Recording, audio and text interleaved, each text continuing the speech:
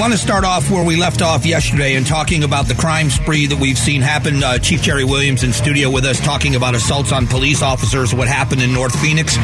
And I got to tell you, normally things follow a pattern, and this is certainly not inside the pattern, at least as far as what we know now about this 24-year-old suspect. Well, shooter.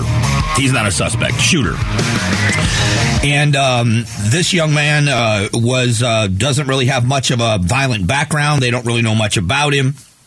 But what happened at about 8:30 in these businesses in the Northwest Valley, a pretty densely populated area, and the details of this are so strange. But I want to hear a couple of things about crime stats in general. Since July, we're going to get to what's happened and what the Phoenix Police Department has done. But this deadly weekend that happened here in the Valley, this is just a little bit of the statistics that the chief brought with her yesterday.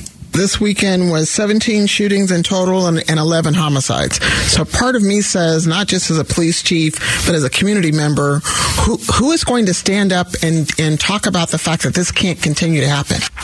So, and that's absolutely correct. So what the Phoenix Police Department is doing is they have started a program that a few agencies around the country have started, and in conjunction with the ATF, Alcohol, Tobacco, Firearms, and Explosives, they are setting out to go after illegal guns on the streets of Phoenix. Guns and the people that are dealing in those guns, whether you're buying guns on the streets illegally, or you're just possessing a gun illegally, or you're selling someone a gun illegally. They're modifying weapons. They're making them automatic weapons, which is also illegal. So what is the city of Phoenix doing? Here's the stat from what they've done from their intelligence center. We have a crime gun intelligence center, one of the few in the country, but we're realizing that a small percentage of people are committing the vast majority of crimes. So quick stats, because I'd be remiss if I didn't say it. Since July 5th, we've taken 711 guns off the street, and we've made 525 arrests. Yet this weekend, we have one of our most deadliest weekends. So yesterday, we had the Phoenix Police Department from overnight the day before dealing with a situation where a man walked out and started firing a rifle, killed 2 people, wounded 5 others, killed himself, shot at multiple businesses, threw a Molotov cocktail. I've never seen a response that big in the city of Phoenix. I've not seen a police response like that. But also, one of the things that is a credit to law enforcement is when critical incidents like this happen, calls for service still get answered. And what I mean by that is other agencies will fill in. The sheriff's office can fill in some gaps. Other districts, other cops from other precincts will come in and fill in areas.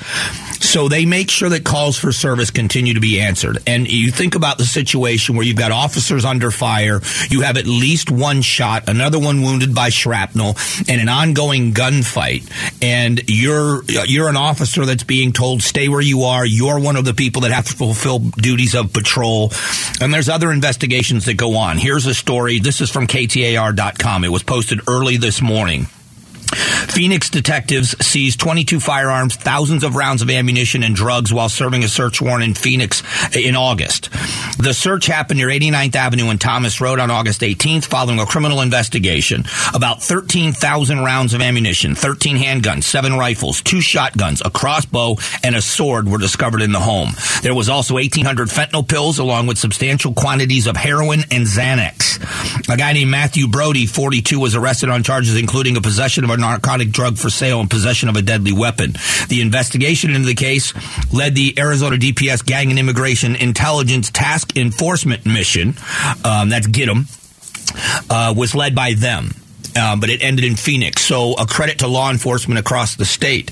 If you talk to law enforcement officers, and I encourage people to do that, have that conversation. One of the things that I saw yesterday in the news coverage of this, and I was watching Fox 10 yesterday. I happened to have on watching John Hook in the broadcast. And when they talk to people, when they are on the streets, and we had people out at the scene. Jim Cross was out there all morning long, and all the TV stations had people out there doing reporting. And when I was listening to citizens in the area talk about what happened in their neighborhood, they expressed shock that it happened there, and also they expressed a sadness for what the police are going through right now. that there is an uptick in what the confidence in criminals. Later on in the show, we talk about the border very often, but the head of the Border Patrol, the chief of the Border Patrol, said it is the no punishment or no consequences policies of this administration that are leading to the overwhelming things that are happening at the border. And I would submit to you that it is the attitude when the criminals become the heroes and the heroes become the criminals in the minds of public opinion. It emboldens the criminals. They become heroes, and they're not heroes. They're criminals. They're predators. They prey upon other people, and they get the upper hand when they believe society, and in many cases it happens where there's no punishment for their crime.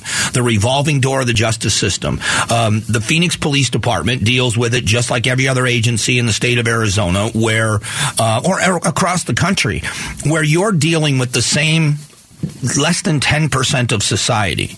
And I wish more people saw that in what a law enforcement officer's day is like. When these men and women hit the streets, when they go and they answer calls for service, it is a revolving door in many cases. They find the same people in the same neighborhoods committing the same crimes. They go to the same homes for the same calls over and over again. And they do it every time because that's their job. But it is a revolving door where they deal with, and you know, all of us, if you think about, I've been in Arizona for 27 and a half years. And I'm trying to think of the times I don't think I've ever called the police to my home. I've dialed 911 before because I saw something happening, but I've never called the police to my home. And I think the average person, that may happen in their lifetime, but it's not a frequent occasion where the cops are knocking on your door for something. And, you know, that's the problem with this, that we are dealing with the same bad segment of society. And is it locking them up and throwing away the key? Is it incarceration that works? Is it rehabilitation that works and programs? The answer is that we should be focusing on the victims, and we should be looking at what happens in the fallout of these cases. Now, there's going to be no trial for this guy because he took his own life. But if you look at what happens in many cases, and it's part of a defense, and how do you fix it? I don't know the answer. But as soon as a crime is committed, a heinous crime like this with multiple people dead, if those cases go to trial, all of a sudden the perpetrator becomes the victim. We hear about what a horrible childhood they had, and they didn't have a chance in life, and the victims seem to be on the back burner. The victims of these crimes are kind of set aside. And if we focus more on making sure that the perpetrators either change their ways or pay very heavy prices. And if we don't do that, we're going to continue to see this happen, that we have to rally behind law enforcement. It is, and I mean this sincerely, it is great that we stand up and say we support, we back the blue. When you have people interviewed talking about how sad it is. But we also have to make sure we hold politicians accountable. And many of them have gotten the message. And let's be very honest. I don't agree with you here. I'm very vocal about my disagreements when it comes to politics. But when you have members of the Phoenix City Council, when you have the mayor of Phoenix saying on multiple occasions, we have never and will never defund the police. When the city council, not every member, but as a body, they vote in favor of raises for law enforcement officers. When we want to make sure they're the best equipped, the best trained, the best staffed agency. And every town and every county should feel that way about their agencies.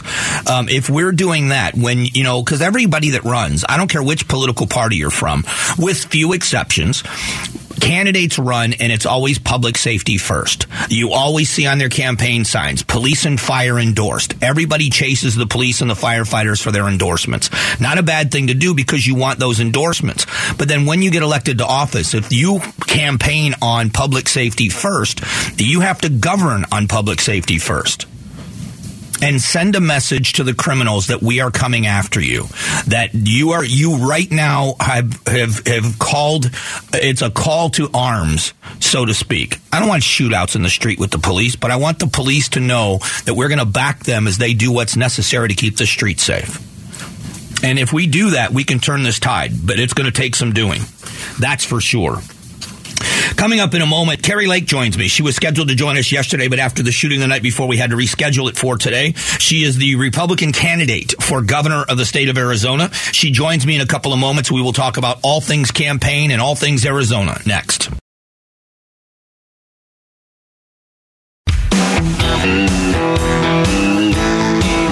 Strong values and strong opinions. The Mike Broomhead Show. KTAR News, 92.3 FM, and the KTAR News app.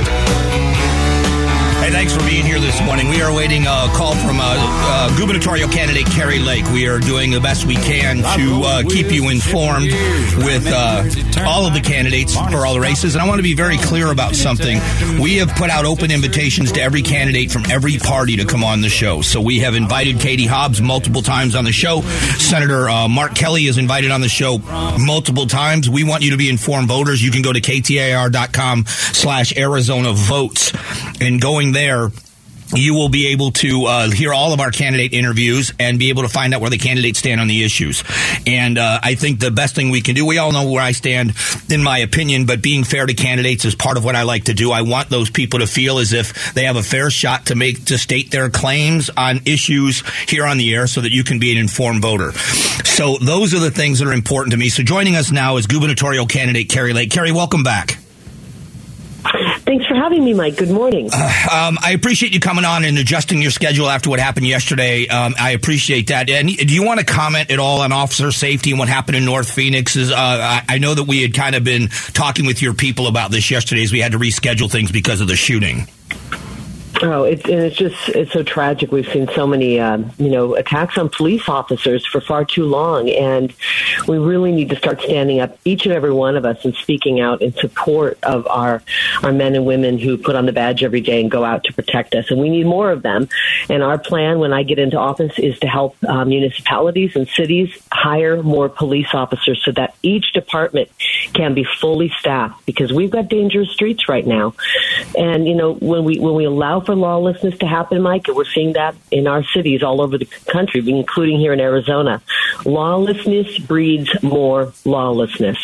So when people start to get away with one crime, they think they can do another, and that's where we found ourselves, where people think they can walk out onto the street and shoot at police officers. I can't believe we've gotten this far gone, but we're going to turn this around and restore law and order. We need to get back to supporting our police, better funding, better equipment, money so they can get ballistic vests. I mean, would you believe that the guys out there don't get enough money to buy a proper ballistic vest? I know you know that, Mike, but I don't know if the rest of the public knows that. So at the end of the day, we just need to put law and order at the top of our list of importance, and then support what it's going to take to get and restore law and order. And you're going to get that with me, not my opponent, who is, big on defunding the police and denouncing the police at every turn and every corner. The other part of this, the other half of this equation is prosecutors. We understand that you have to have a fully staffed prosecutor's office, so when these officers do the legwork and make the cases, that they also get turned over to an office where the prosecutors are equipped and there are enough of them to make sure they go to trial, that people actually get punished for the crimes they commit.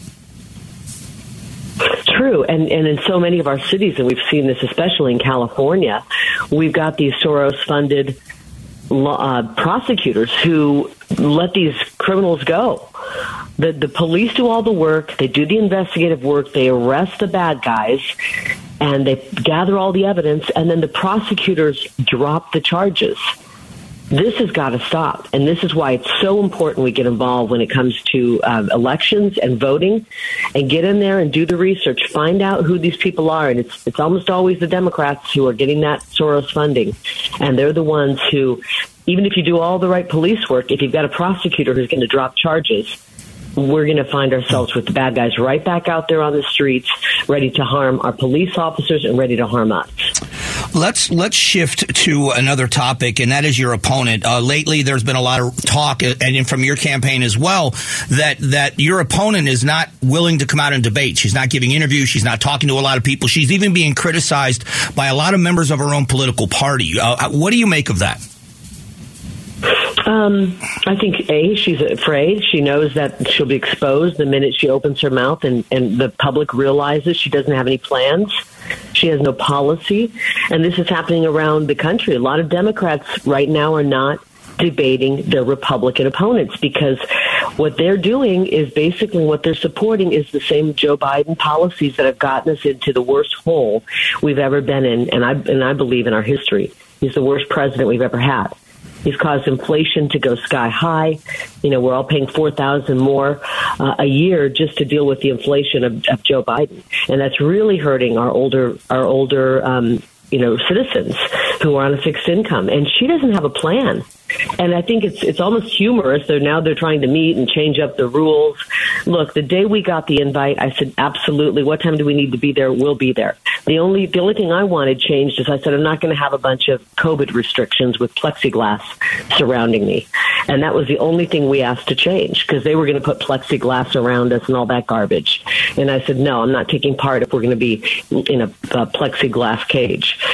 And so that was the only thing we wanted changed, and we agreed to every other rule they had, and we'll be there, because we believe that the public and the voting public needs to know where I stand on the issues before they can cast a vote, an intelligent, well-educated vote.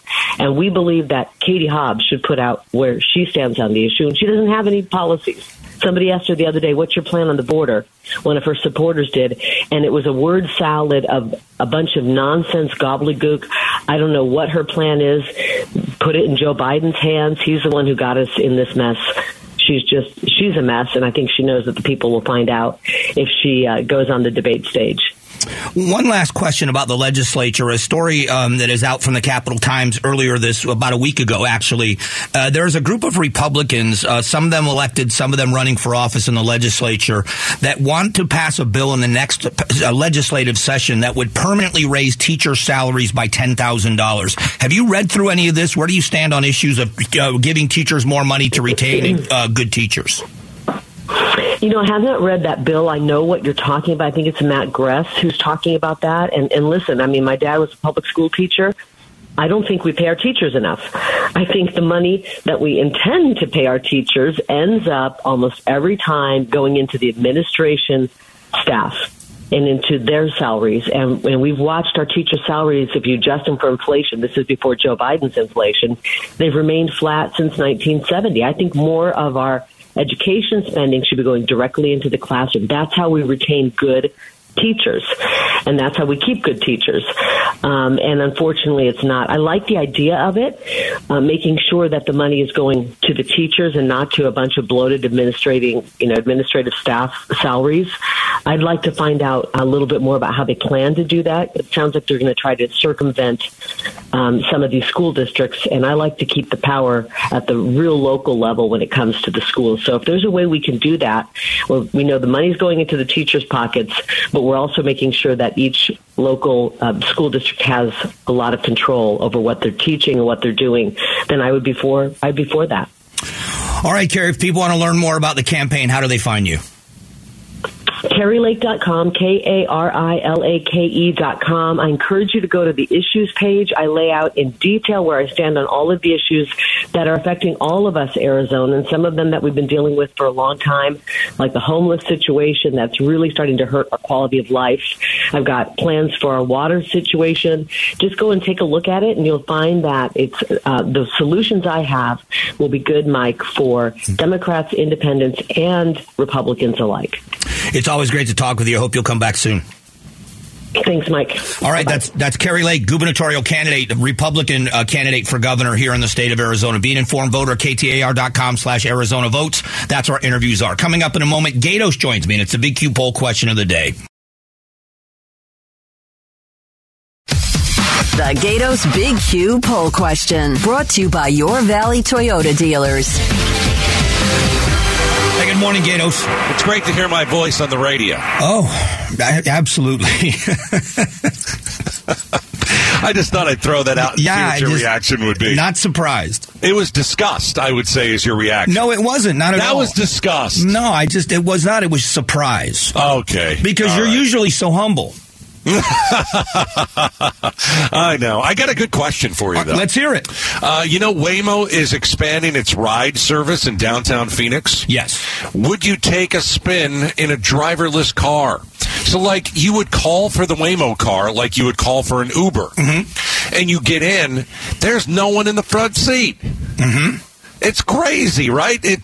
By the way, this is good technology. Light rail, bad technology. Too much money thrown into it. I agree. This stuff is okay. So would you take a spin in a driverless car? A, yes. B, no. C, it would be better than driving with Broomhead. He drives like an old lady. No, I do the opposite. I drive like a maniac. That's not what I heard. Really? I heard you drive slow. You're in the right lane. Well, People are passing you. I can tell you with complete conviction. Whoever told you that has never been in a car with me. Is that so? That is absolutely the case. You're a race car driver. I am a destination person, not a journey person. I want to get there as fast as I can. I think on the queue this week, I'm going to take a shot at someone every day. So yesterday I took a shot at Mark Kelly. Today I took a shot at you. We'll see what I do tomorrow. Perfect. Thanks, Gatos. It's great to hear my voice on the radio. See you, man. The Big Q poll question today brought to you by your Valley Toyota dealers. We talk economy coming up in just a moment.